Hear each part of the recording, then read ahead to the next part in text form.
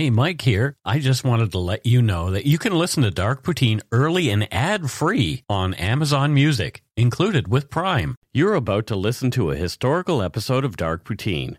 After episode 149, you will find Scott is no longer with the show. In an effort to maintain continuity and offer listeners as many episodes as possible, we are leaving the episodes in which he co-hosted intact. Thank you.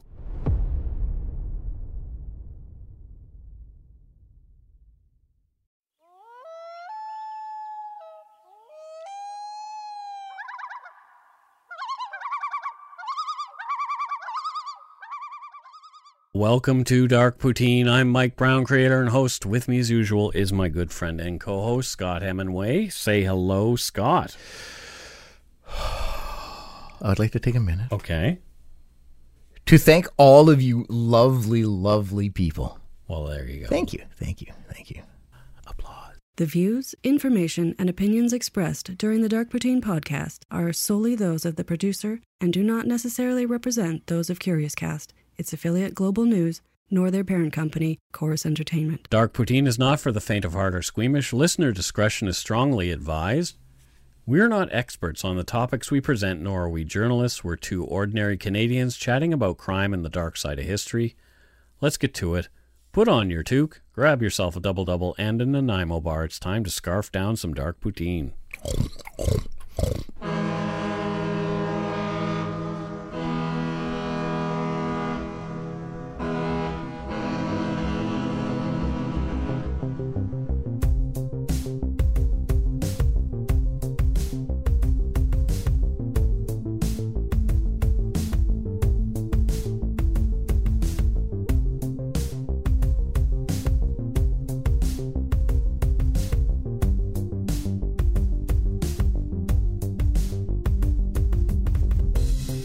Well, there you go. This is episode 95. Holy shit, we're knocking on 100's door. Yeah, and this is one that I hope will make people think about some things. It's a topic that is very divisive at times. Oh shit, okay. We're going to present it in a way that we hope is true to everybody in the story. Okay, all right. Okay? I'm curious. And this is another one that I have a lot of personal connections to. Wow, okay. Way more, actually, I think, than many of the ones that we've already covered. Yes. Okay. So there you go. Oh. It was Tuesday, August 1st, 1995, a mild summer evening in Ottawa, Ontario, our nation's capital. Mm-hmm. A beat-up car pulled up to the curb near the CJOH TV building on Merivale Road at around 6:50 p.m. The same car had been noticed there twice earlier in the day, at 6:50 a.m. and 12:30 p.m., and that's around the scheduled times of the newscasts.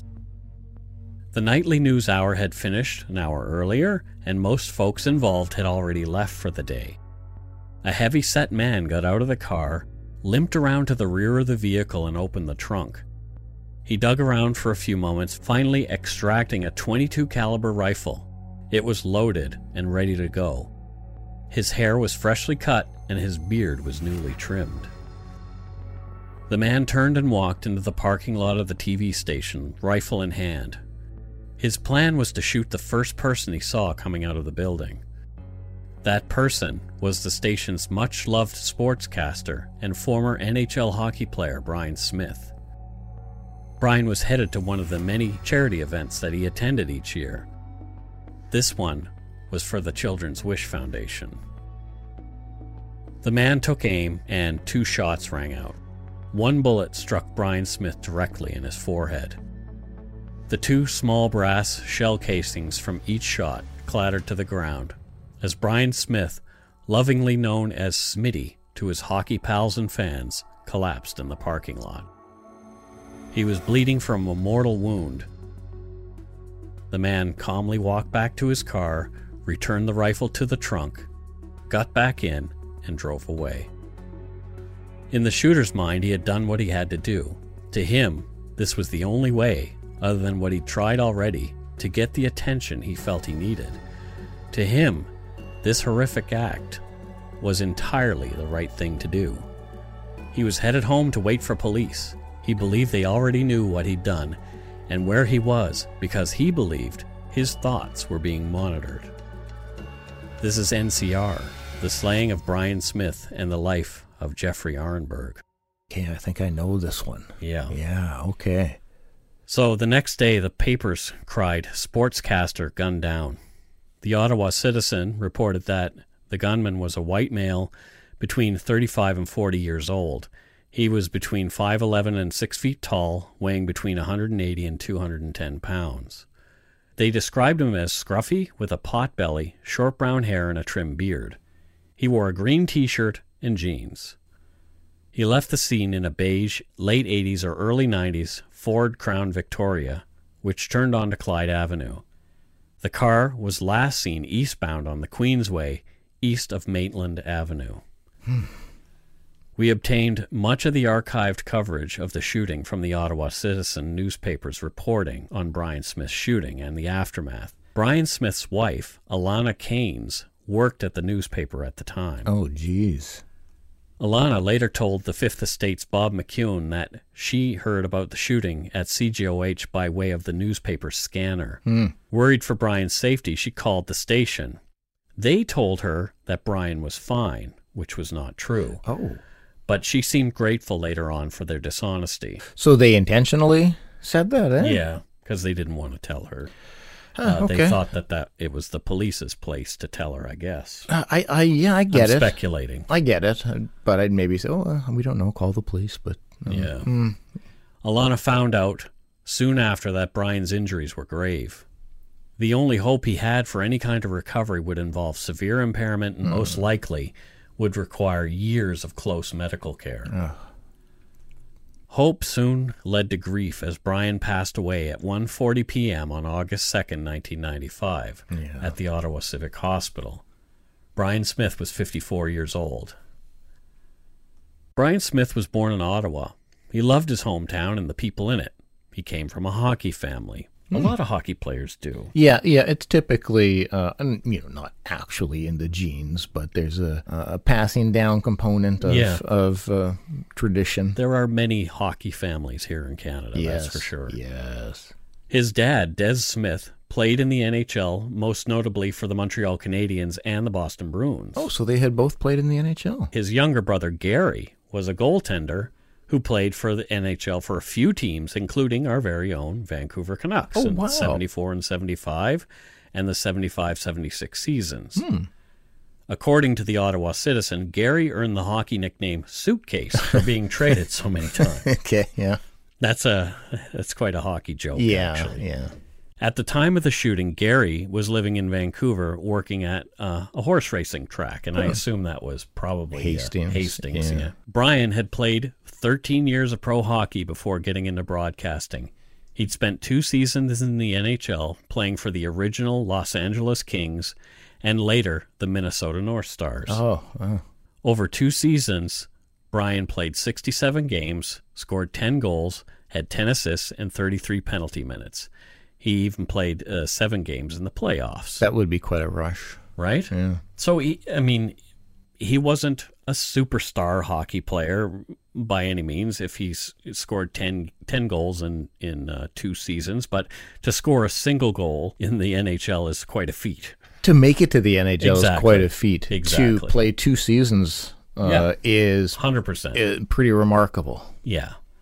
After retiring from hockey at the end of the 73 season, he became a sports anchor at CJOH and was a fixture there after that. He'd auditioned for the job with 0 experience, but the news director, Max Keeping, had seen a lot of potential, so Brian was hired and started almost right away. Well, there's an experience to hiring a professional athlete. Yep. You might not have broadcasting experience, but you have the sports experience. You have the pedigree. You know what you're talking about. And Brian was known to be able to talk. Yeah. Brian had met his wife, Alana, when she was interning at CJOH. The two fell for each other and were married in 1993 after dating for 6 years. The nuptials took place in Fort Lauderdale, Florida, at the City Hall. According to the Ottawa Citizen, the couple were, quote, wearing their best golf clothes. That was pretty cool. Yeah. Alana was quoted in the Ottawa Citizen as saying, quote, he was happy all the time, witty, good-humored, always optimistic. She said he felt embarrassed when someone asked him for an autograph. She also recalled, quote, he had no patience for phoniness. He really likes genuine people. He's not a schmoozer. Oh, I love this dude. Yeah. His friends said he, quote, showed up every day, which in hockey terms is quite a compliment. Yeah. A quote attributed to Brian Smith in the August 2nd, 1995 edition of the Ottawa Citizen sums up the kind of guy he was. Quote, whatever I say, I always believe in, but you can't say I'm not going to say this because this is going to piss a lot of people off. If you want to say it, say it. Let the chips fall where they may. You can't hit a home run every night. End quote. Interesting. So, he knows he's a sportscaster and he's going to say some things that are going to upset fans. And, get people wound up and writing letters. And at first, people thought maybe this person who shot him was a fan who was upset with something that he had said about a particular sports team. And I think in some capacity we can relate in the sense of, it doesn't matter what you say when you're in a public sphere. Yeah. It doesn't matter what you say. You're going to piss some people off. So for sure. Just say what you believe. Exactly. Some Ottawa streets were closed for Brian Smith's funeral at St. Patrick's Basilica on Nepean Street for a massive crowd of over 4,000 wishing to attend. That's beautiful. From Wikipedia, quote, the Ottawa Senators honored him with a Smitty 18 patch on their jerseys, which they wore for the 95-96 season, and with a banner hanging in the rafters at Canadian Tire Centre. The press box at Canadian Tire Centre was also renamed the Brian Smitty Smith Press Box in his honor. Oh. Flags flew at half-mast at an Ottawa Lynx baseball game, and a tribute was held by the Ottawa Rough Riders, not the Ottawa Rough Riders. Sorry to make that joke. Inside Canadian joke. Whose players raised their helmets while the crowd joined in a 1-minute cheer. Oh. So he was a much-loved guy in Ottawa. Well, just hearing about him, not even knowing him or watching him, he sounds like a really, really cool chap. Yeah, being regional, typically the sports are regional. We wouldn't have gotten to see him here. No. But he would be like our Tom Larscheid or someone like that who people really look to, or John Shorthouse. Squire Barnes. One of those folks. Exactly. Squire, who works for Global, which is a chorus feeling it. He's a much he didn't play hockey. Physically, I think he's like you and has brittle bones. Yeah, no, physically he's not one to follow that path, but he's much loved. Being the giving person that Brian Smith was, his organs were donated and other people got to live longer and better lives after he passed away. Brilliant. The day after the shooting, a man fitting the description of the gunman presented himself to the Ottawa police. The man's name was Jeffrey Arenberg. The 39-year-old, limping and walking with the aid of a cane, sat down with officers and admitted he was the one who had shot Brian Smith. The meeting was recorded. You can watch part of it in the Fifth Estate's episode on this case, and you'll find a link to that in our show notes. I love the Fifth Estate. It's excellent. Yeah. Jeffrey sits calmly in the video, arms crossed, his cane on one leg leaning across his thigh. Some of what Arenberg said was not making much sense to the officers. After describing what he'd done, investigators asked him the only question really remaining, in why. Yeah. Jeffrey said, I quote, I can't get it before the courts because no one will listen to me. If everyone had equal rights to the law, shit like what happened would not happen. That's all I got to say about it. Vague? Right, yeah. So what do you mean?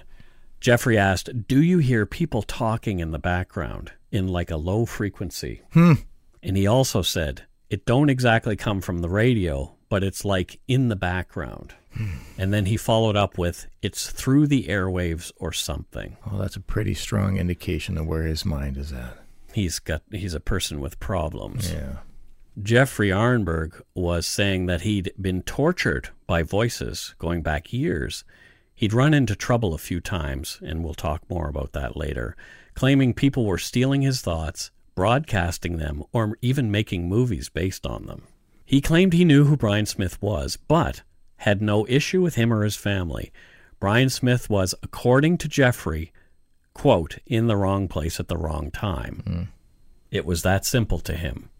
For years, he'd wanted someone to listen to him. Shooting Brian Smith was what he saw as an act that would prove to the world he was being persecuted. Okay. It was in Jeffrey's mind the action of a desperate man. He was hoping now that he would get a face-to-face meeting with the Prime Minister. Yeah, that's not how it works, but this guy's clearly, his head is not functioning properly. Yeah. Arenberg was taken into custody, his rifle seized from the trunk of his car. Jeffrey was charged with first-degree murder and immediately ordered by the court to undergo a 60-day psychiatric assessment. Mm-hmm. A list of other media personalities was found at Arenberg's apartment. Oh, okay. He had other people on his mind. So who was Jeffrey Arenberg? Great question. First off, surprise, it's another case that I have connections to. This time I know many of the players. Okay.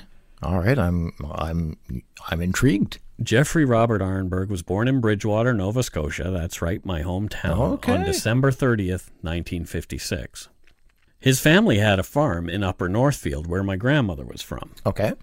And he and I are most likely cousins in some distant way. It's a very, very small community, and everybody there is related. Not incestually, but everybody there is related to each other. That is fascinating. Jeffrey dropped out of school in grade 9 and worked as a scallop fisherman and also at the Michelin tire plant briefly, which is what keeps my hometown running. He'd married briefly, and before they divorced, he and his wife had a child. Oh. According to his family, from an Ottawa Citizen article 4 days after the shooting, Jeffrey showed his first hints of mental instability as early as 1983 when he was 27. The article was unspecific as to what the initial signs were. In 1989, though, Jeffrey had a fall, badly injuring his back. He also suffered head trauma at the time. Okay. He was unable to work anymore and had to walk with a cane afterward. There's where the cane comes from. Okay. He said much later on that this is when the voices in his head started in earnest. Interesting. Right after he has some severe head trauma. Interesting. Okay. He started to travel back and forth between Ottawa and Nova Scotia. Due to his disabilities, he needed to do something less manual for work.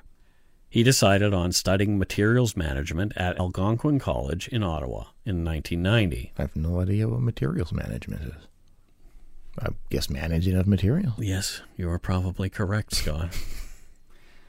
In July of 1990, the voices in Jeffrey Arenberg's head were speaking loudly to him.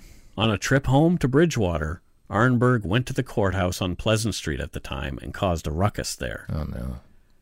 He was at the courthouse ranting that his thoughts were being broadcast over the local radio on a drug channel.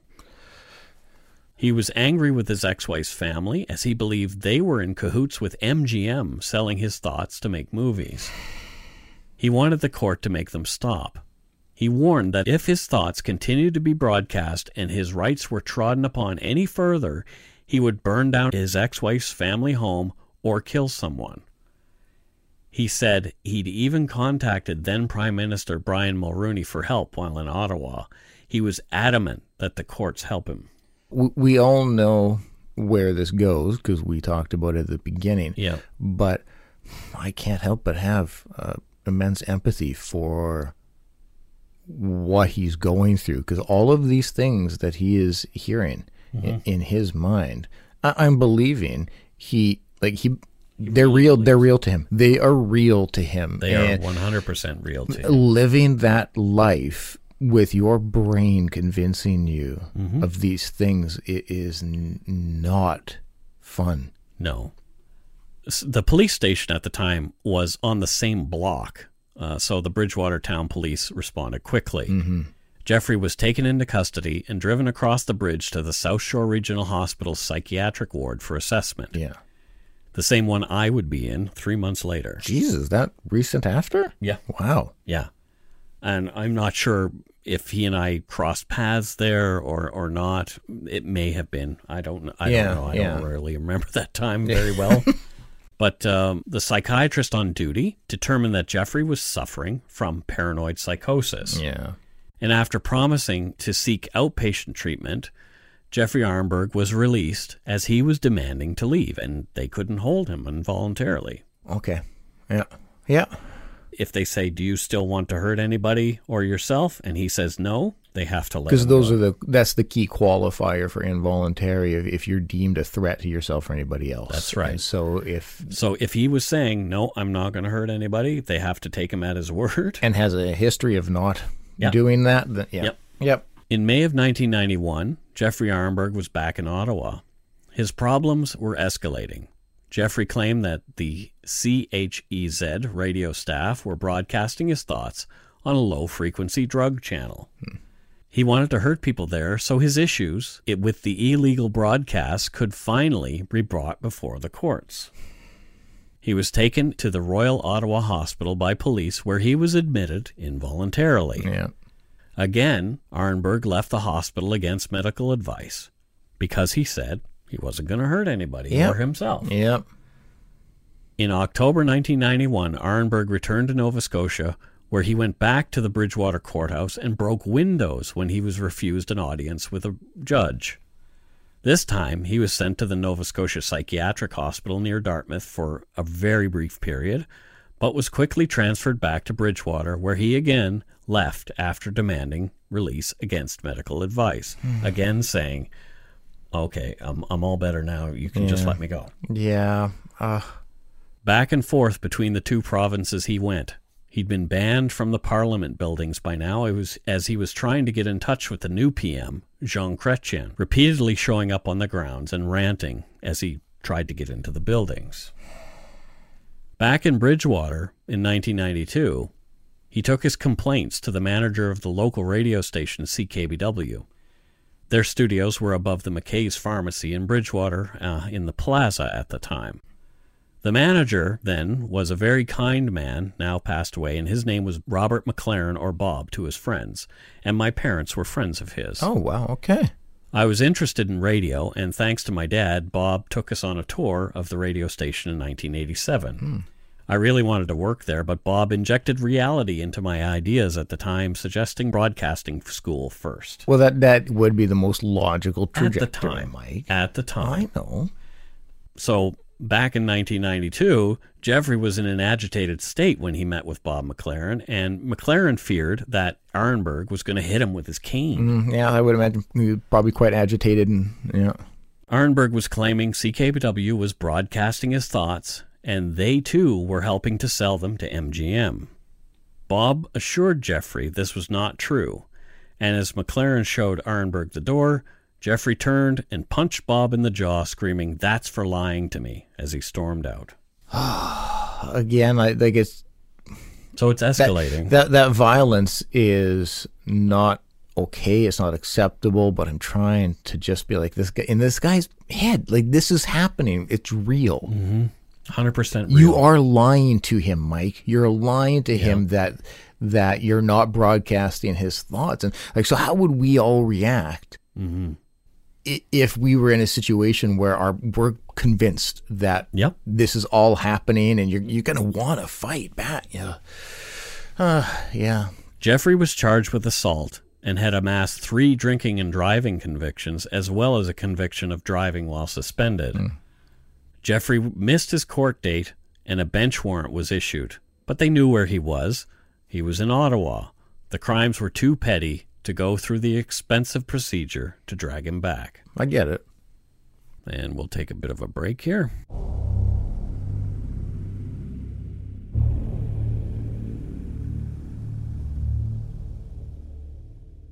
And we're back. Jeffrey Arenberg returned to Bridgewater. He turned himself into police in the summer of 1994. Judge Joseph Kennedy, also a family friend that we've mentioned before, presided over Arenberg's sentencing hearing on the assault charge against Mr. McLaren.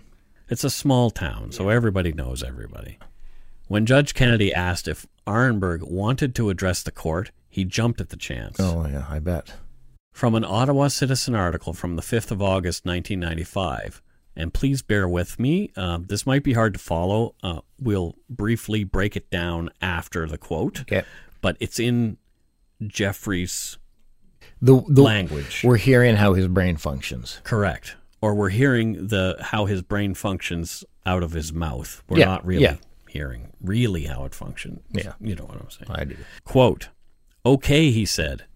"I'd like to know why I can't get legal representation to do something about CKBW and their drug channel room. What I can make out, just what they call it. Why can't I get the Privacy Act and prove telling the future on me and frigging me up in everyday life? I'd like to have an explanation. I know I heard your voice over the channel, the same with the prosecutor, so I'd like to have an explanation, you know."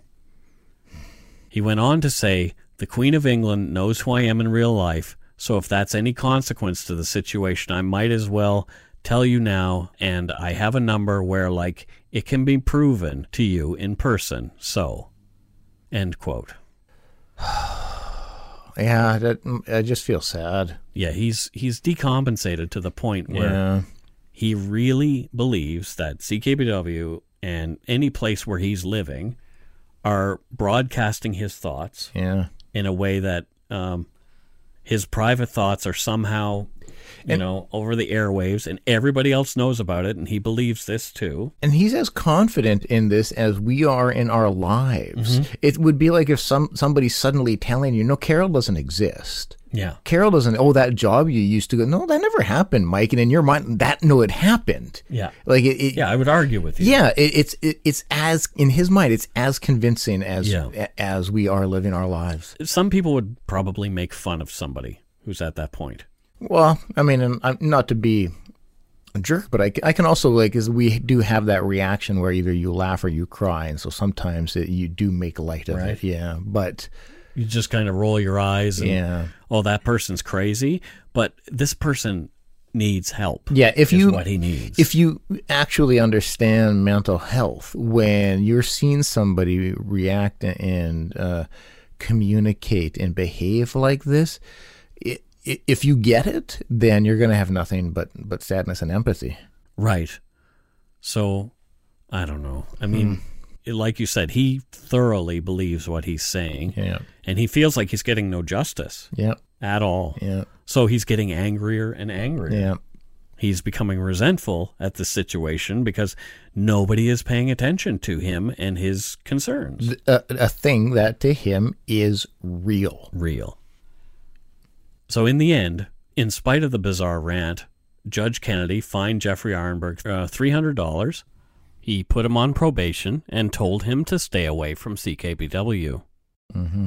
This is the point some have looked at, saying that more could have been done for Jeffrey, but could it? Sure, he has clearly decompensated mentally, and he was not claiming he was going to harm anyone or himself at this point, which is what's considered when somebody is involuntarily hospitalized. Yep. So I'm not even sure Judge Kennedy could have legally ordered him for assessment in the situation, given the current laws. And if he did, in all honesty, it would have just been a very similar result to the other times, be it days, weeks later. I'm doing good. I'm not going to hurt anybody. Yeah, exactly. And, A CBC article that I read stated, quote, "The court assumed that as part of his probation he would receive treatment, but he did not," end quote. Regardless, Jeffrey wasn't getting the help he needed in the broken system. Perhaps what came next could have been prevented. The system failed Brian Smith and Jeffrey Arenberg on a number of levels. Okay. When Jeffrey Arenberg went back to Ottawa this time, he had his .22 caliber rifle and ammunition in the trunk of his car. He moved into a 2-bedroom apartment with a couple, a friend and the friend's girlfriend. He was going back to classes at Algonquin College, but the voices persisted. After the shooting, it took a while for the case to come to the courts. Okay, yeah. Because, first of all, we had to initially deem, is this person fit to stand trial? Yeah, no, that makes total sense, yeah. So he was released from the hospital on September 29th, 1995, to await trial in prison because he's deemed, fit to stand trial.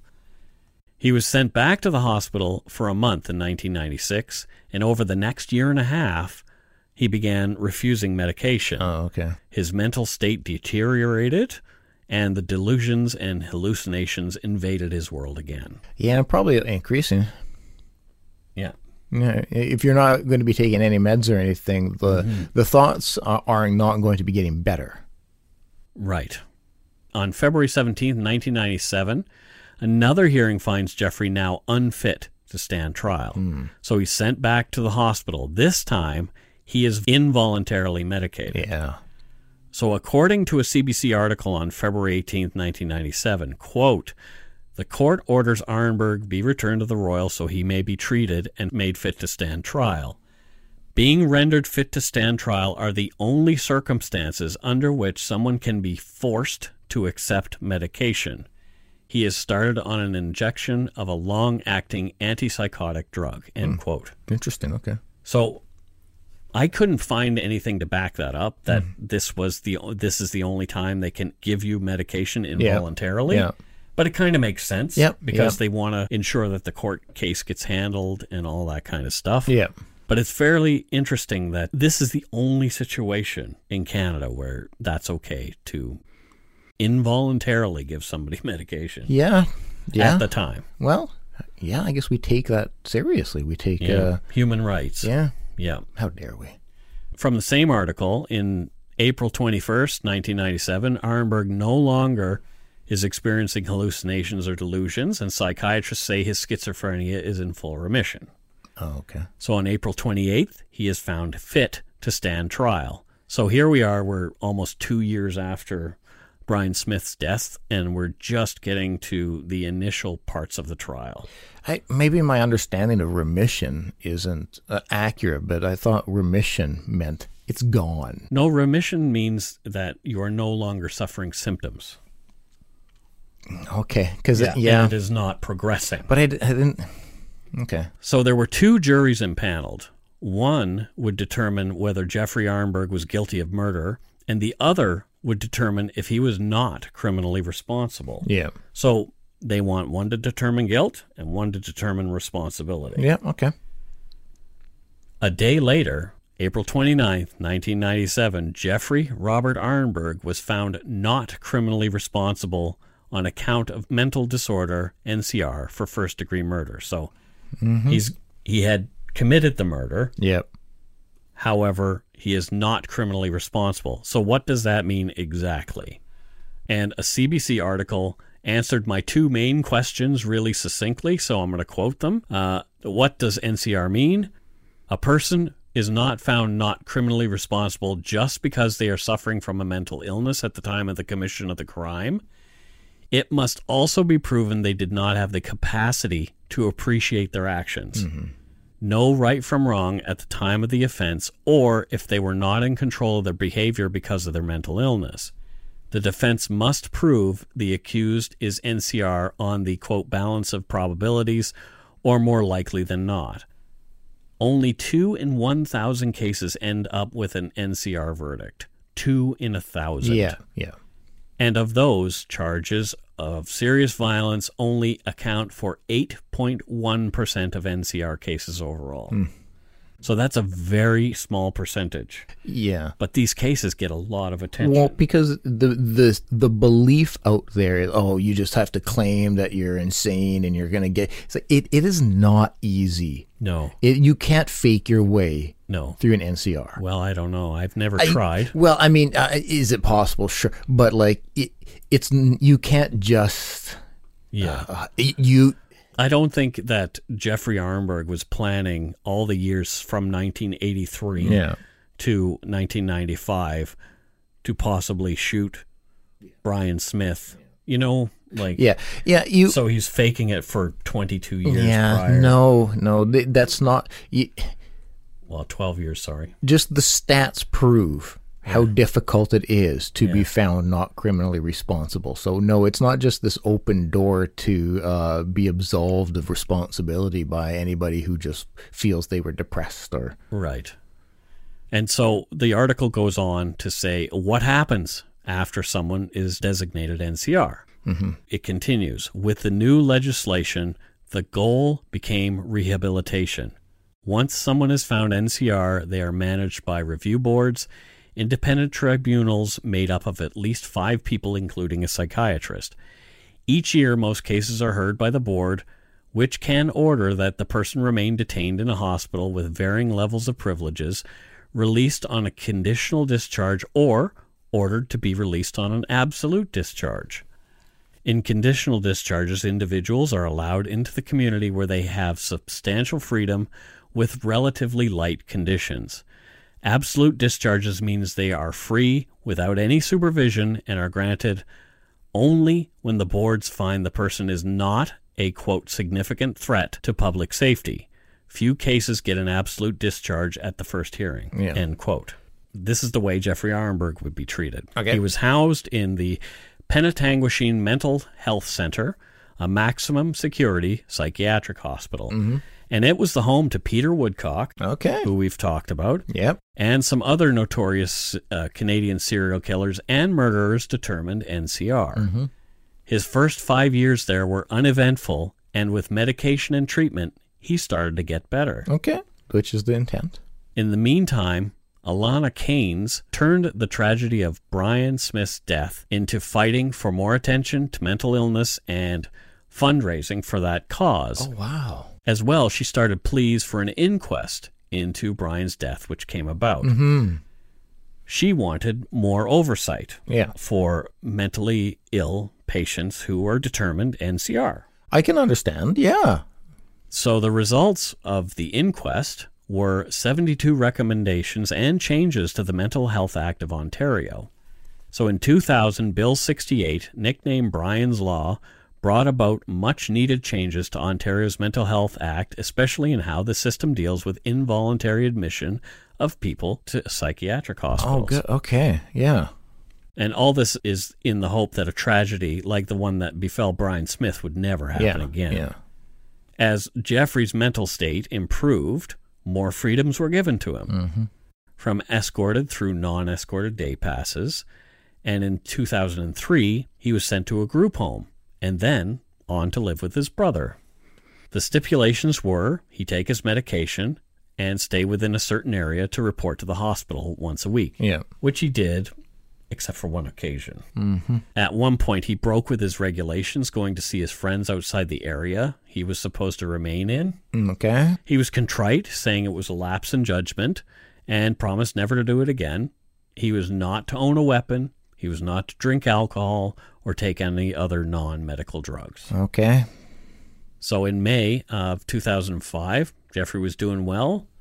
He was conditionally discharged and lived with his brother and was able to volunteer 2 days a week. Yeah. Jeffrey Arenberg's full release came in November of 2006. His recovery was called, quote, remarkable, and he was no longer suffering any symptoms. Things did go sideways again. Yes, they did. From court documents, quote, on November 29, 2007, Jeffrey Arenberg sought entry to the United States from Canada at the Peace Bridge in Buffalo, New York. The defendant did not have valid documentation for entry and was referred to secondary inspection. Customs and Border Protection Officer Jason Hart attempted to conduct a pat-down of the defendant, during which the defendant punched Officer Hart in the face. The defendant was arrested and charged with assaulting a police officer. Yes. End quote. Well, because that's what you did. So Jeffrey was trying to get into the U.S. by bus. Yeah. He tried on 2 previous occasions and was refused because he didn't have the correct papers. Again. Yep. The officer who was assaulted had recognized Jeffrey from his previous 2 refusals. Okay. Jeffrey chose to represent himself at trial. Oh, God. Oh. From court documents, Jeffrey Arenberg, quote, made various statements before the jury, both during his open statements and during cross-examination of government witnesses, wherein he referred to microwave channels in his head, the broadcasting of his thoughts over radio and TV, and a conspiracy by MGM. So that's why he wanted to back across the border. He wanted to go talk to MGM now. Oh, okay. So the voices were back. Yeah. Although Jeffrey claimed he was taking his medication the whole time, but it seemed pretty clear that he was not. Yeah. That's one of the challenges. Unless you're watching somebody take it. Exactly. And we'll get into that. Yeah. We are definitely going to get into that. Jeffrey made a terrible lawyer for himself and was convicted for the assault. An appeal was filed on his behalf by a public defender, but his conviction was upheld. Mm-hmm. Jeffrey was sentenced to 2 years in prison, but with time served, the sentencing judge said he could do his time back home here, saying, quote, enjoy Canada, end quote, whatever the hell that means. What? Yeah, it's like saying it's an awful place to be. Yeah. I don't know. Jeffrey was deported from the U.S. in September 2009 and dropped off at the Ontario border, where he went back to his brother's house for a while after that. Mm-hmm. Jeffrey's troubles were not over. In 2012, a police officer in Quebec tried to pull Jeffrey over for speeding, and he fled. In court, Jeffrey called the judge an idiot, which earned him another 6 months incarceration for contempt of court. Yes, it does. You don't do that. No, you can't call the judge an idiot. No. Jeffrey moved back to Bridgewater in 2013, where he holed up in a crappy motel near the outskirts of town. I know that hotel well from my bad old days, if you know what I mean. Very highbrow? No, it is not very highbrow. 5 stars? It is like no stars. Negative stars. It is a place where people go to drink themselves silly or buy drugs. Okay. Yeah. Or it used to be. I don't know if it is still. Yeah, it's sad. Life was not good for him there either. He was struggling again, and according to the Fifth Estate documentary filmed there at the time, he couldn't make life go. The documentary shows Jeffrey Arenberg shaking hands, fingernails just a bit too long, index and thumb on both his left and right hands yellowed and almost brown from years of smoking heavily. His icy blue eyes and long hair and gray beard, all disheveled, and his mustache was also turned orange by nicotine. Jeffrey, wearing reading glasses, sits on his laptop in an unlit room in his dingy hotel. McEwen says the laptop has no internet connection, but Jeffrey just spends hours in front of it playing solitaire. People were afraid of him in Bridgewater. Yeah, I can understand. They knew what he'd done before. Yeah. People remembered, hearing about what he'd done in Ottawa. It was a national story. Yeah. And a lot of people just ignored him. Yeah. Not making eye contact with him. They don't want to deal with that guy. I can totally get and empathize. Very, very small town. Yeah. And it's no kind of life. No. The interview progresses in the Fifth Estate documentary, and you can see Jeffrey is confused at points, and it's revealed he's no longer taking his antipsychotic olanzapine that seemed to have worked for him so well. He claims he no longer hears the voices, but we see those flashes of rage once in a while throughout the interview. Yeah. It was clear that he was still suffering. Yeah, I've seen this episode. Yeah. When he was asked what he would say to Alana Keynes if she were there, he says, quote, "What could I say? I can't change yesterday. It don't matter. If I bawl my eyes out to the end of the world, I can't change what happened yesterday or 18 years ago or 20 years ago. Don't matter what I do." It's not very empathetic. It's not empathetic at all, and it's an odd thing to say. Yeah. So I was trying to understand it from his perspective, but I'm struggling with it. Yeah. Like, does he not feel guilt? Or did he not feel guilt? And how does that even work? Like, does somebody who commits a crime in a psychotic state even relate to the state when they're medicated? Do they even relate to that event? Those are great questions. And we also have to factor in his current state at the time of that interview, because if he's not taking his meds, his mind may be wonky at that point in time, and he may be hearing the voices. Even though he's claiming it's not. Even though he's claiming it's not. So in his mind, again, he may be thinking his acts were justified, but is aware that he can't say that because, So it's really tough to pinpoint. But it's not. It was a difficult episode to watch. It really was. I mean, Brian Smith did not deserve to die. No. He did absolutely zero things to Jeffrey Arenberg. Yes. Zero. To anybody. He who knows, he may have even waved to the guy coming out of it. You know what I mean? Yeah. And he sounded like a great person. Yeah. So did nothing Yeah. to Jeffrey Arenberg. But Jeffrey Arenberg, in this psychotic state, took his life. Yeah. Ugh. Yeah, these are very, very difficult cases because typically it's easy for us to only empathize with the victim. Right. So let's get into that in a minute. Yeah. Jeffrey moved back to Ottawa in 2014. He was in and out of shelters before getting his own apartment with the help of his disability payments, but he died alone of a heart attack in 2017, so he's no longer with us. Mm-hmm. And here's where we can talk about those high-profile NCR cases in Canada. Yeah. This is just one of them. We've covered another, Yep. the story of Matthew DeGrood, the Yep. person found NCR for murdering 5 young people in Calgary. Yep. And recently, he's just gaining some more freedom. Yep. So he's getting his unescorted passes. Alana Keynes referred to it as the 7-year cycle in the documentary. She called it a 7-year cycle. These guys will just get out after 7 years of being medicated. Interesting, yeah. And then they're free to do what they want. Yeah. With an absolute discharge in Canada, you have no oversight. Nobody is looking over your shoulder. An average regular citizen. You are a citizen, and it is up to you to continue with treatment and your medication. Yeah. The same thing goes with Vince Lee. Yeah. He was the one who butchered Tim McLean on a Greyhound bus outside Winnipeg Never in 2011. forget that. Yeah. Vince was so decompensated, he cannibalized this young man, eating his eyes and a portion of his heart. It's one of the most, I remember when it was happening vividly. It was terrifying. Vince has since gotten an absolute full release and has changed his name. He's moved, I believe, to he was in Winnipeg for a while. I think he's in Edmonton now.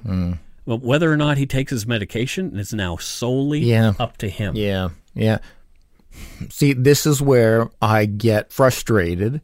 Yes. And challenged because I empathize with these guys. They have zero criminal record. I know, but you don't cure mental illness, you treat mental illness. That's correct, yes. And so, as I've always stated about when I was going through my terrible period, the problem we have is the tool we need to fix ourselves is our brain. It's broken. But our brain is the tool that's not working. That's right. Like, so there's no guarantee. There's no guarantee that these individuals can, you forget to take your med one day.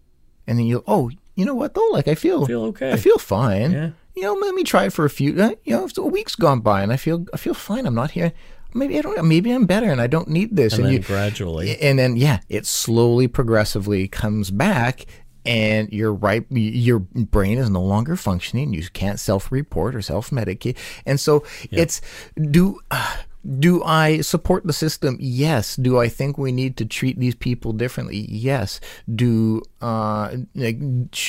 the process of them where they go to be treated proper? I think so. But I can't say I would be comfortable with them living next door. Okay.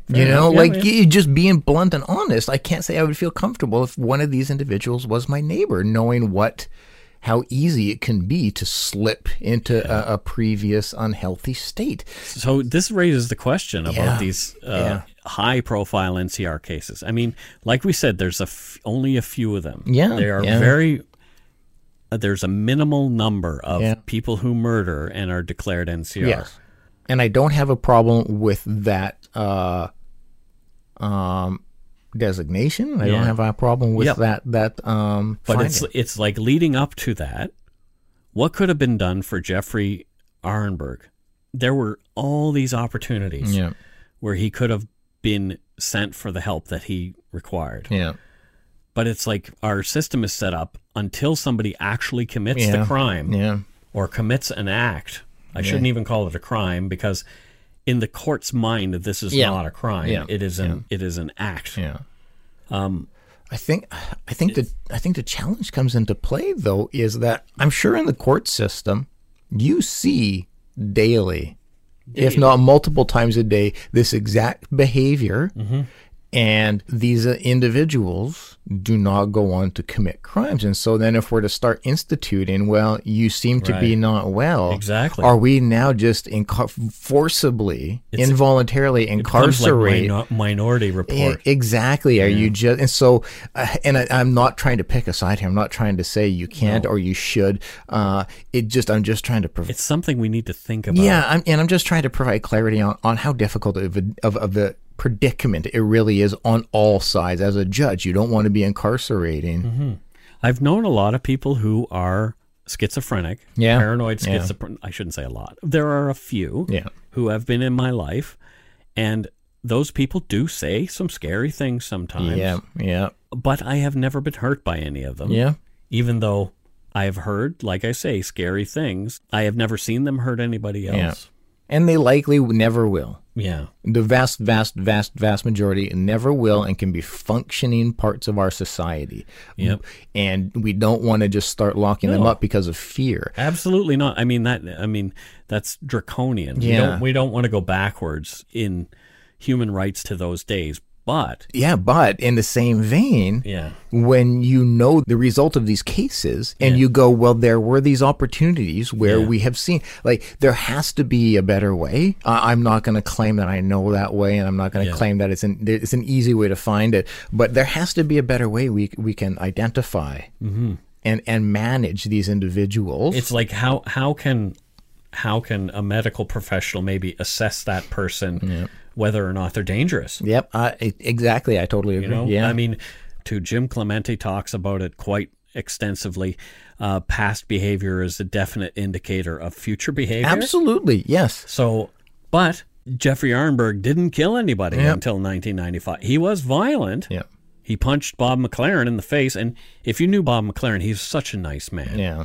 He was a tall guy. He could handle himself. He wasn't like a monster or anything, but he could have handled himself. Yeah.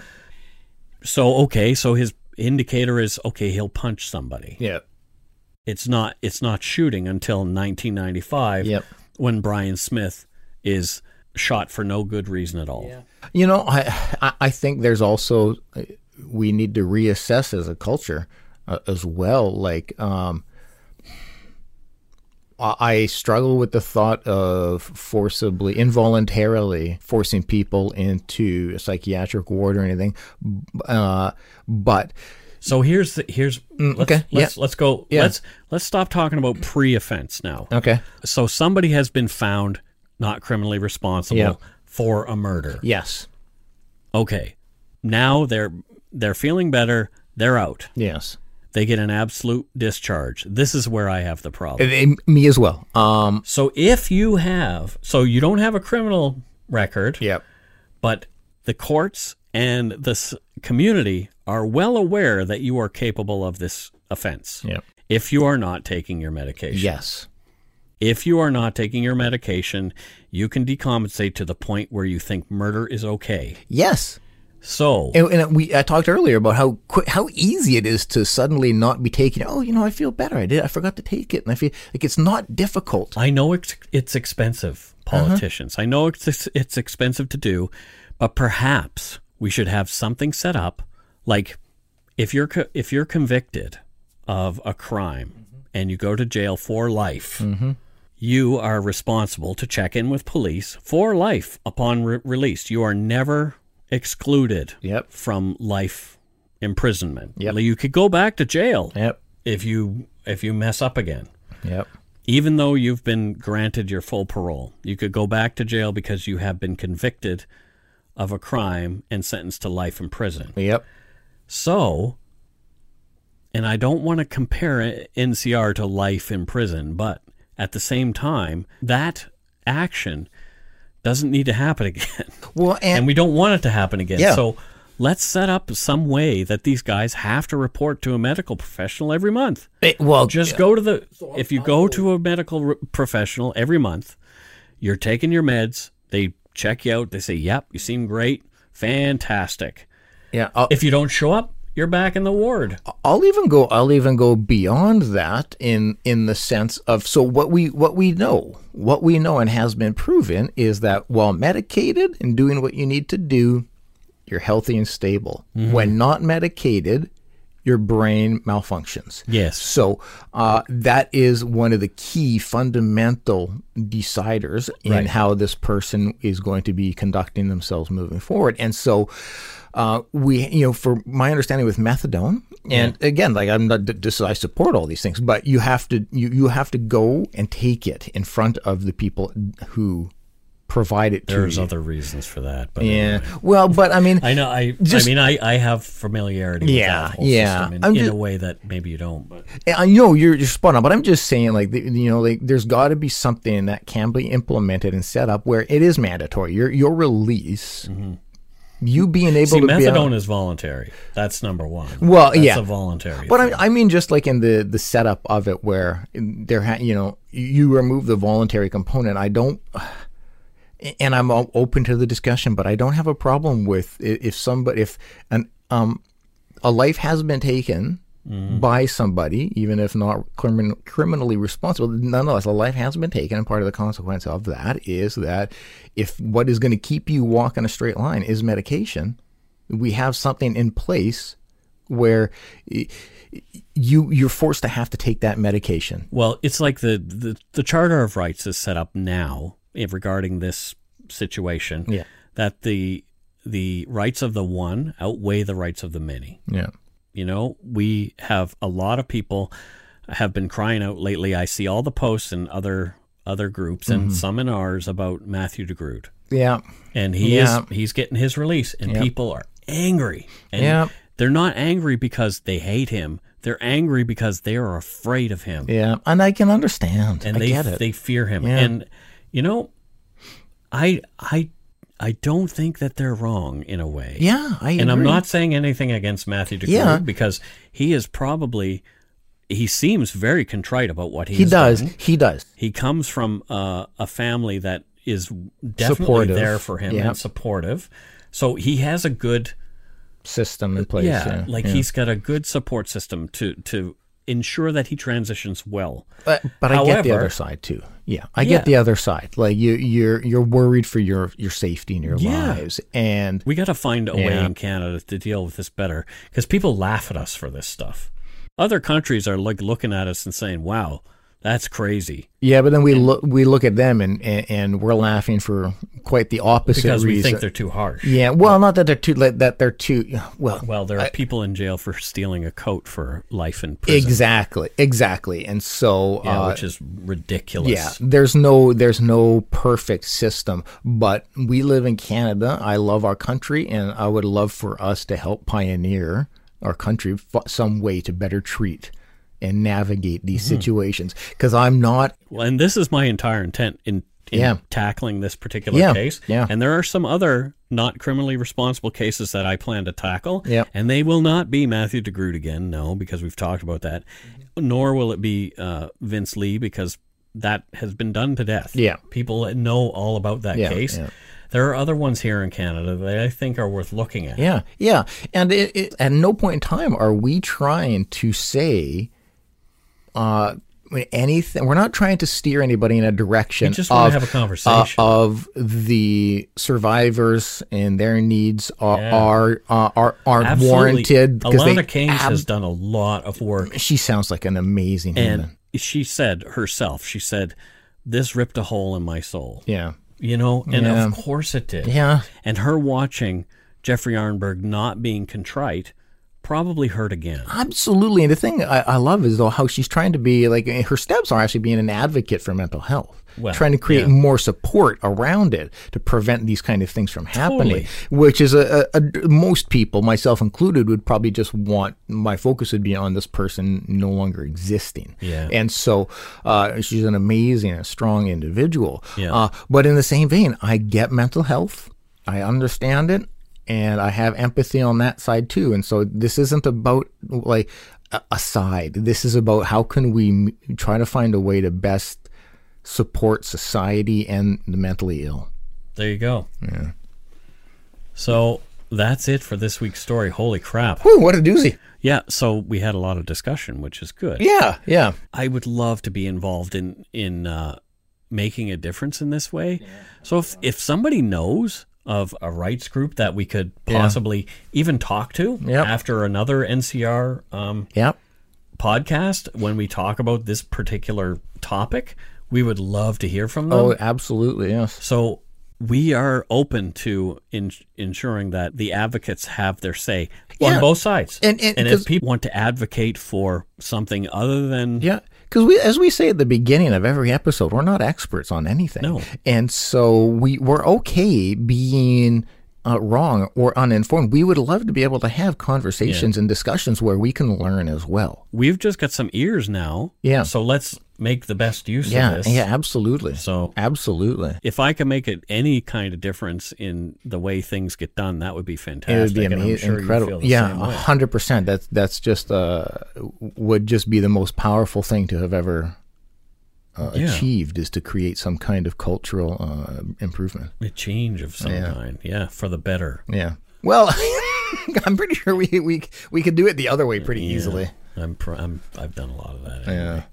That's it for this week's story. Whoa. Ooh, nap time. No naps. No. Scott. Yes. Somebody called us and was very upset with us. Oh, shit. With us? With us. Okay. Yeah. And, there was some directed directly at you. But let's have a listen to this person, and we'll address his concerns. Okay, well, on the other side. You're speaking for me, but let's, I'll see if I want to address his concerns. Well, on the other side of the voicemail, we'll have a conversation. Okay, let's take a little listen-y poo. I don't understand this. Why doesn't anybody answer this phone? I really need to get a hold of you. My name is Francis J. McGillicuddy III.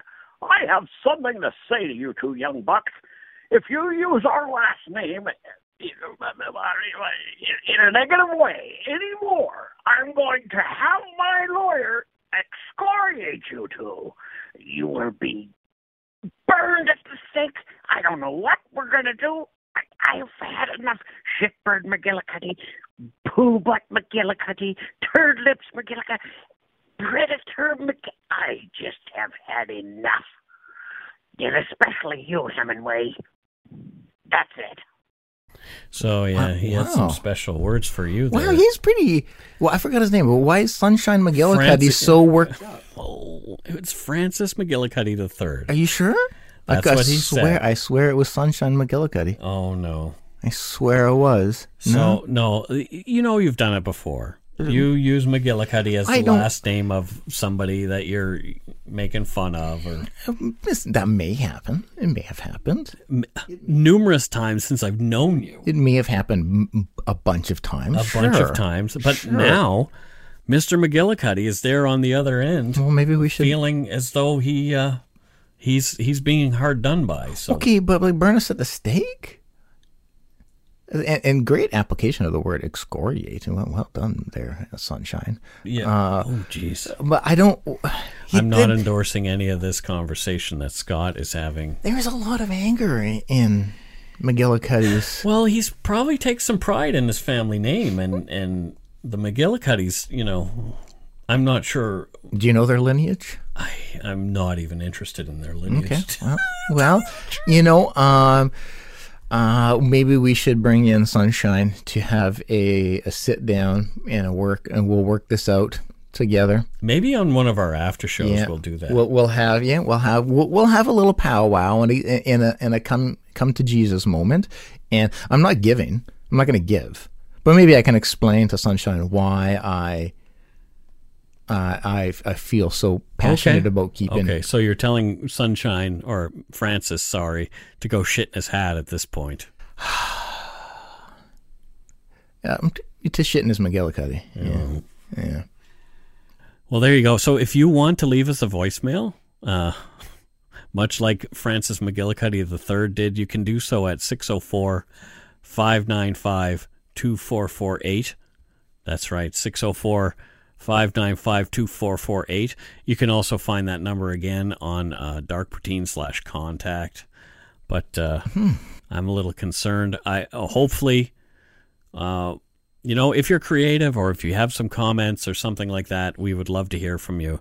And Mr. McGillicuddy, we'll have some more conversation with you later. Well, clearly something needs to be sorted out. We need to sort this out in a big way. Yeah, Buttercup. Who are you calling Buttercup? Mr. McGillicuddy? Yeah. Well, what did he do? Well, he seemed quite angry, so I'm trying to give him calm, pleasant names. Like Sunshine is Sunshine. Everybody loves Sunshine. Instead of Pooh Lips. Everybody loves Buttercups. So I'm just trying to... Oh, my God. Just trying to make him feel better. We're getting in so much trouble. It needs to happen sometimes.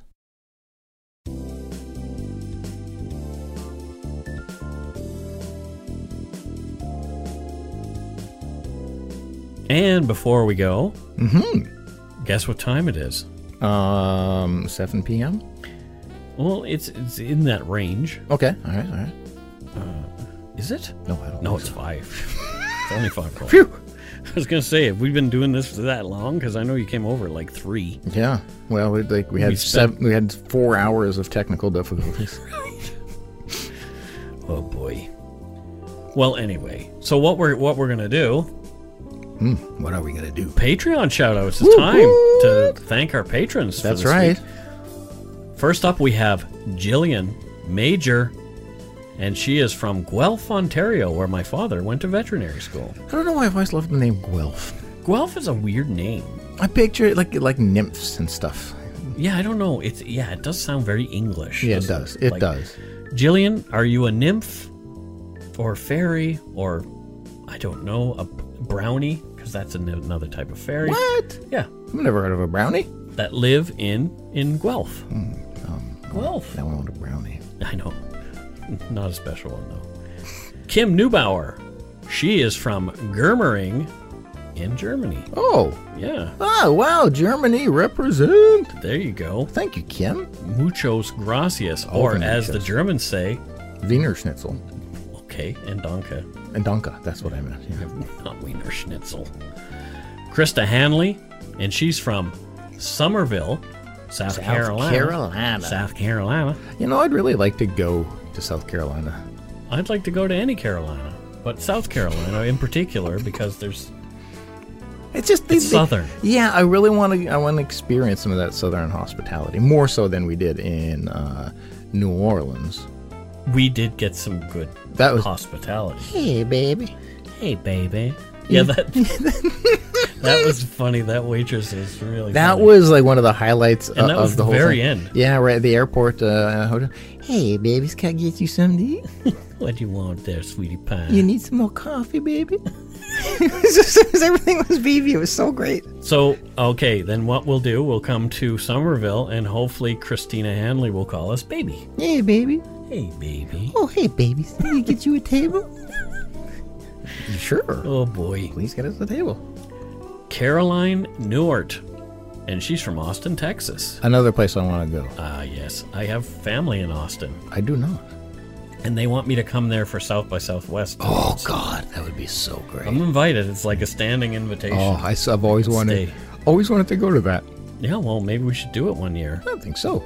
Let's apply and see if they want some Canadian true crime podcast there, because sometimes that might happen. You know what? That's brilliant. Could happen. Yeah. And next up is Crystal Posh from, looks like Cold Lake, Alberta. Oh, yeah, I think I've heard of Cold Lake, Alberta. Yeah. Yeah, we're both kind of from watery location. Clearwater, BC, Cold Lake, Alberta. Bridgewater. Whoa, there's Yeah. an aqua theme to this. Yes. Wow. Yeah, look at me. I am a maritimer, of course. Yeah. Been on boats and all that kind of. I don't know about Cold Lake, though. Why? It sounds like Cold? a cold Well, lake. yeah. No, I Probably mean, get a pretty bad case of shrinky dink in Yeah. Cold Lake. inverted. Inverted dink. It went to hide. Where'd it go? It's inside. I have an innie. That's what she said. Oh. Sydney Martins from Abbotsford, BC. Hey. We appreciate it. We Sydney. really Thank do. you very We much. really do. Next up is Chantel. Mm-hmm.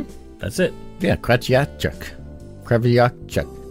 Krevjachuk. The singer. Yes. Oh, wow. Yeah. Krevjachuk. Kretchian. No, she's John Chrétien related in some way. Chantel You're just making shit up. I don't know how to pronounce that name. Kraviachuk. That's it. Yes, that's her. That's her. Yeah. Mm-hmm. She's now a carpenter. I was going to say woodsmith, but it's Like not. with Karen Carpenter? No, Mike, that's just silly. No, she's Karen Carpenter died. she builds homes. Oh, Yeah, single-handedly, no help. builds homes. Yeah, but she does it that old style where you don't use nails or anything. Everything is just like shivs and whatnot. Oh, wow. Yeah, it's a real trade. It's a real art. She even makes her own nails. She does. No, she doesn't. I just said she doesn't use nails. Oh, it's like... I gotcha. Yeah, that old school way of doing Like it. the pegs. Yeah, Oh, yeah, pegs. interesting. Yeah, no, it's really quite. It's it's quite a transition going from a famous musician singer to. But hey, she's always been an artist. Well, thanks, Chantel. Yep, thanks, Chantel. Christina Baldwin, and she's from Overland Park in Kansas. Oh wow.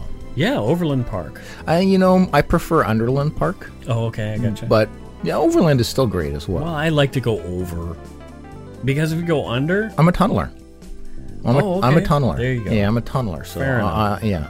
Fair enough. I'm a Underland. I like the pole vault. You clearly do. Pole vaulting over. Well, they don't make the tunnels big enough for fat people to get through. You've got more of a pole vaulter physique.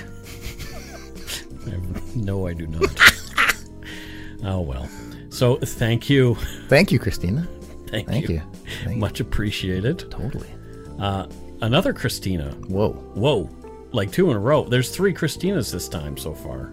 Jeez. And this is Christina Brennan, and she's from Austin, We Texas. got another Austin, Texas? There's actually 2 from Austin, Texas? Maybe they're friends. They could be. Maybe they're friends and they're like, yo, we should Patreon. Carolyn and Christina, do you guys know each other? Maybe? I don't hope so. know. Because if you don't, maybe you reach out. Yeah, exactly. You clearly both like Canadian true crime. You can have your own meetup. Yeah. Your own Dark Poutine meetup. Yeah. And Send us photos. Tell South by Southwest that we want to come. Yeah, do that, because we'll be there. So Thanks. Thank you, Christina. Thanks, Christina. And next up, we have from Moose Jaw, Saskatchewan, Elaine Gill. Yeah, didn't John Hamm just buy you? Oh, Moose Jaw. He bought a Moose Jaw? Yeah. Oh, wow. Haven't you seen that commercial? You asked me that last week, and I have still not seen it. It's a good But it's commercial. kind of like on purpose I haven't seen It's it. a good commercial. I don't watch TV. Your American is showing, he says. Oh, that's terrible. Yeah. I don't think I've been to Moose Jaw. I may have driven through it. I don't remember. It was a while ago. I drove through Saskatchewan on my way back from Nova Scotia, but I don't remember going directly through Moose Jaw. I feel like I have, but I don't. Because I drove through, coming and going through Saskatchewan. But I do love some of the names of the places in the prairies. Yeah. Moose Jaw. Yeah. They're great names. Yeah. Thank you, Elaine. Thank you very much. Next up, we have Winter Kernow. What a beautiful name. And she is from Campbell River, the place that we've been talking about. We've been talking about it in our Yes. previous 2 episodes, Yes. which is kind of interesting. Very interesting. And thank you. That is a beautiful name. Winter Kernow. Winter. That's Yeah. great. That's great. Sad we didn't see you at the meetup this weekend, but such is life. Well, I didn't see anybody there. No, we didn't see you there either, Yeah. Scott. Semantics. Semantics. Potato. Potato, potato, tomato, tomato. Yeah. So thank you, Winter. Yes, it is a very nice you. name. It does flow. It Winter really Kernow. does. It really does. Yeah. Cassandra Fair, and she's from Richmond, Texas. Well, there's another really Cassandra Fair. Cassandra Fair. Sounds like Have you been to Cassandra Fair? it sounds like it would have been like a warped tour kind of like yeah Cassandra Fair's in town. Well, Cassandra, the last name Fair is actually I saw that a lot in around my hometown in Nova Scotia. Oh, really? Lunenburg Okay. County. Yeah. All right. So maybe she's some sort of relative of ours too. I don't Yep. know. Yeah. Oh, well, Could be. could be. Welcome to the family. Thanks, Cassandra. Thanks, Cassandra. Next up, we have Lisa Walker. Yeah. And Lisa, I'm not really entirely sure about. Oh, she's a runner. Yeah, but there's got to be a goal. So we've had Tree Climber. Yeah. But so what is the goal of the running? So Lisa Walker is a runner, and But terrible. No. So Lisa Walker is a runner. Yeah, she's a runner courier.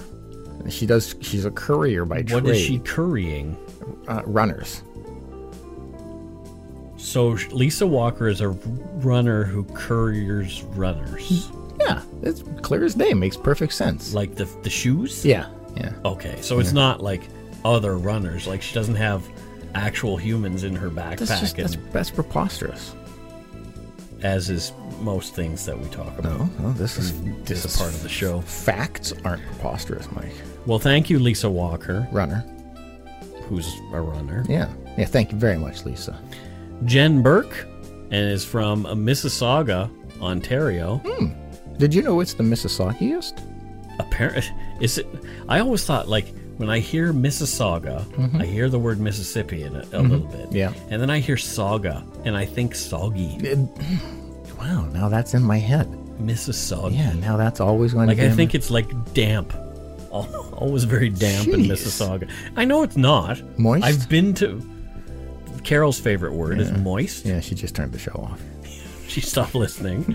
But yeah, Jen, so I know Mississauga isn't soggy, but I don't know what it is. Oh, no, Mississauga. Yeah, now me and everybody else listening has that in our heads. That it's soggy? Thanks, Mike. But more so, thank you, Jen Burke. Yes, much appreciated. Sylvie Monette, and she's from Calgary, Alberta, That is really... where the Flames beat the Canucks the other night very soundly in their home opener, shutting Sure, them out in Game 2. Yeah, sure. I'll take your word for it. Hockey.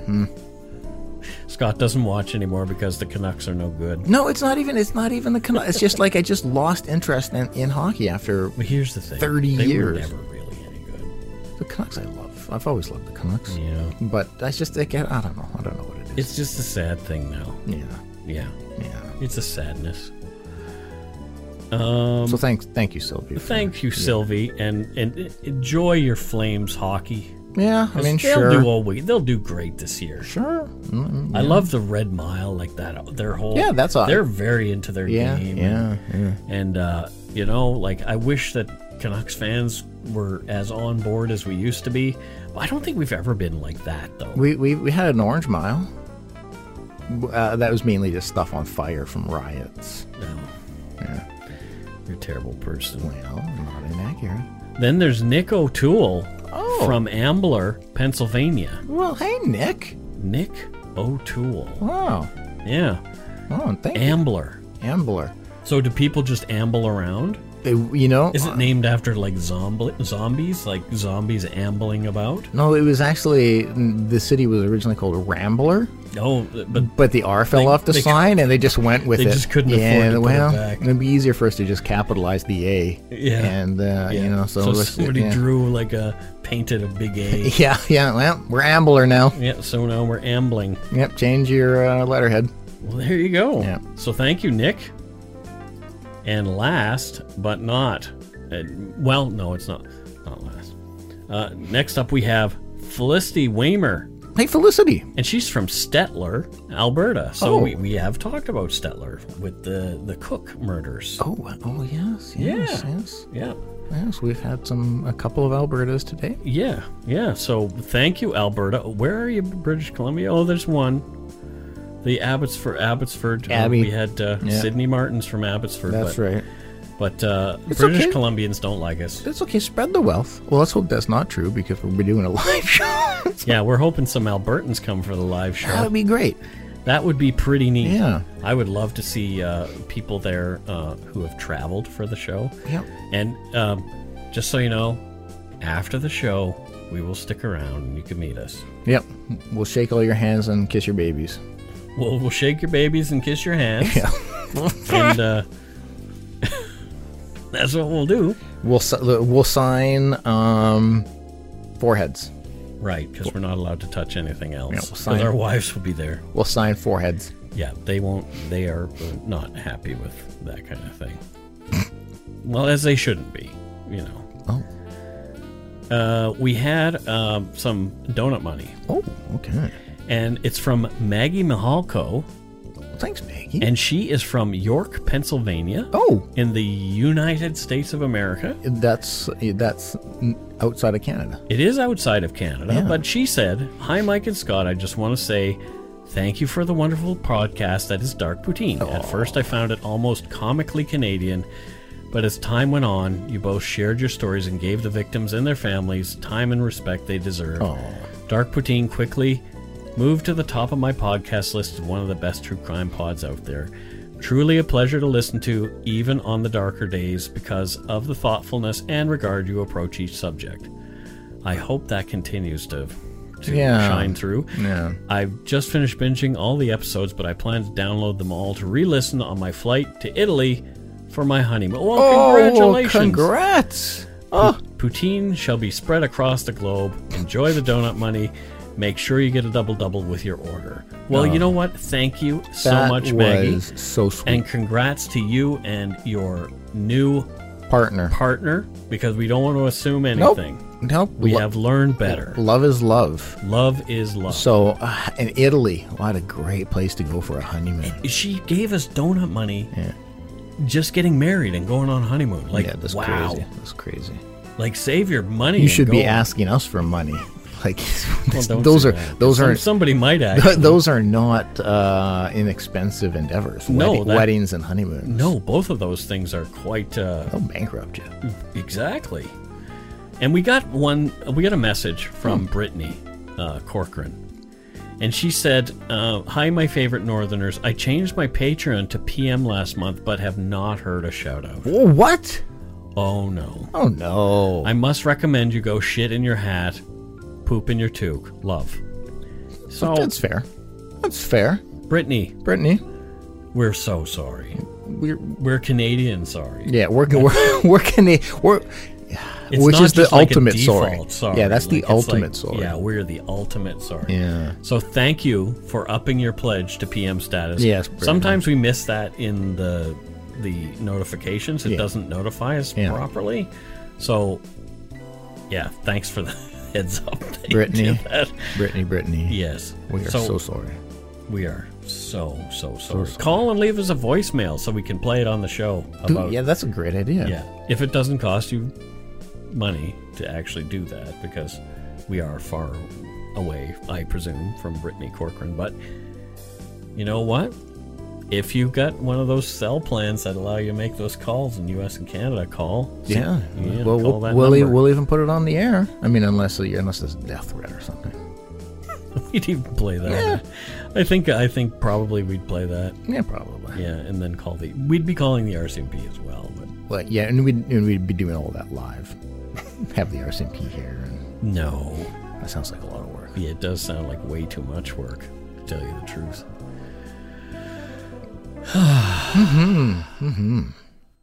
Thanks so much to our patrons, past and present, for your pledges. We really appreciate your support of the show. If you want to help support us, you can do so at patreon.com/darkpoutine, or for one-time support, you can send some donut money via PayPal at our email address, darkpoutine@gmail.com. If you don't already, it mean a lot to us if you've subscribed to the show. You can easily find us on iTunes, Podcast, Google Play, Stitcher, TuneIn, Spotify, or wherever you get your on-demand audio. Check out our website, darkpoutine.com, for show notes and other cool stuff. Please give us a like on Facebook, Twitter, and Instagram. Just search for Dark Poutine. Most importantly, tell your friends about us. Word of mouth is a powerful thing.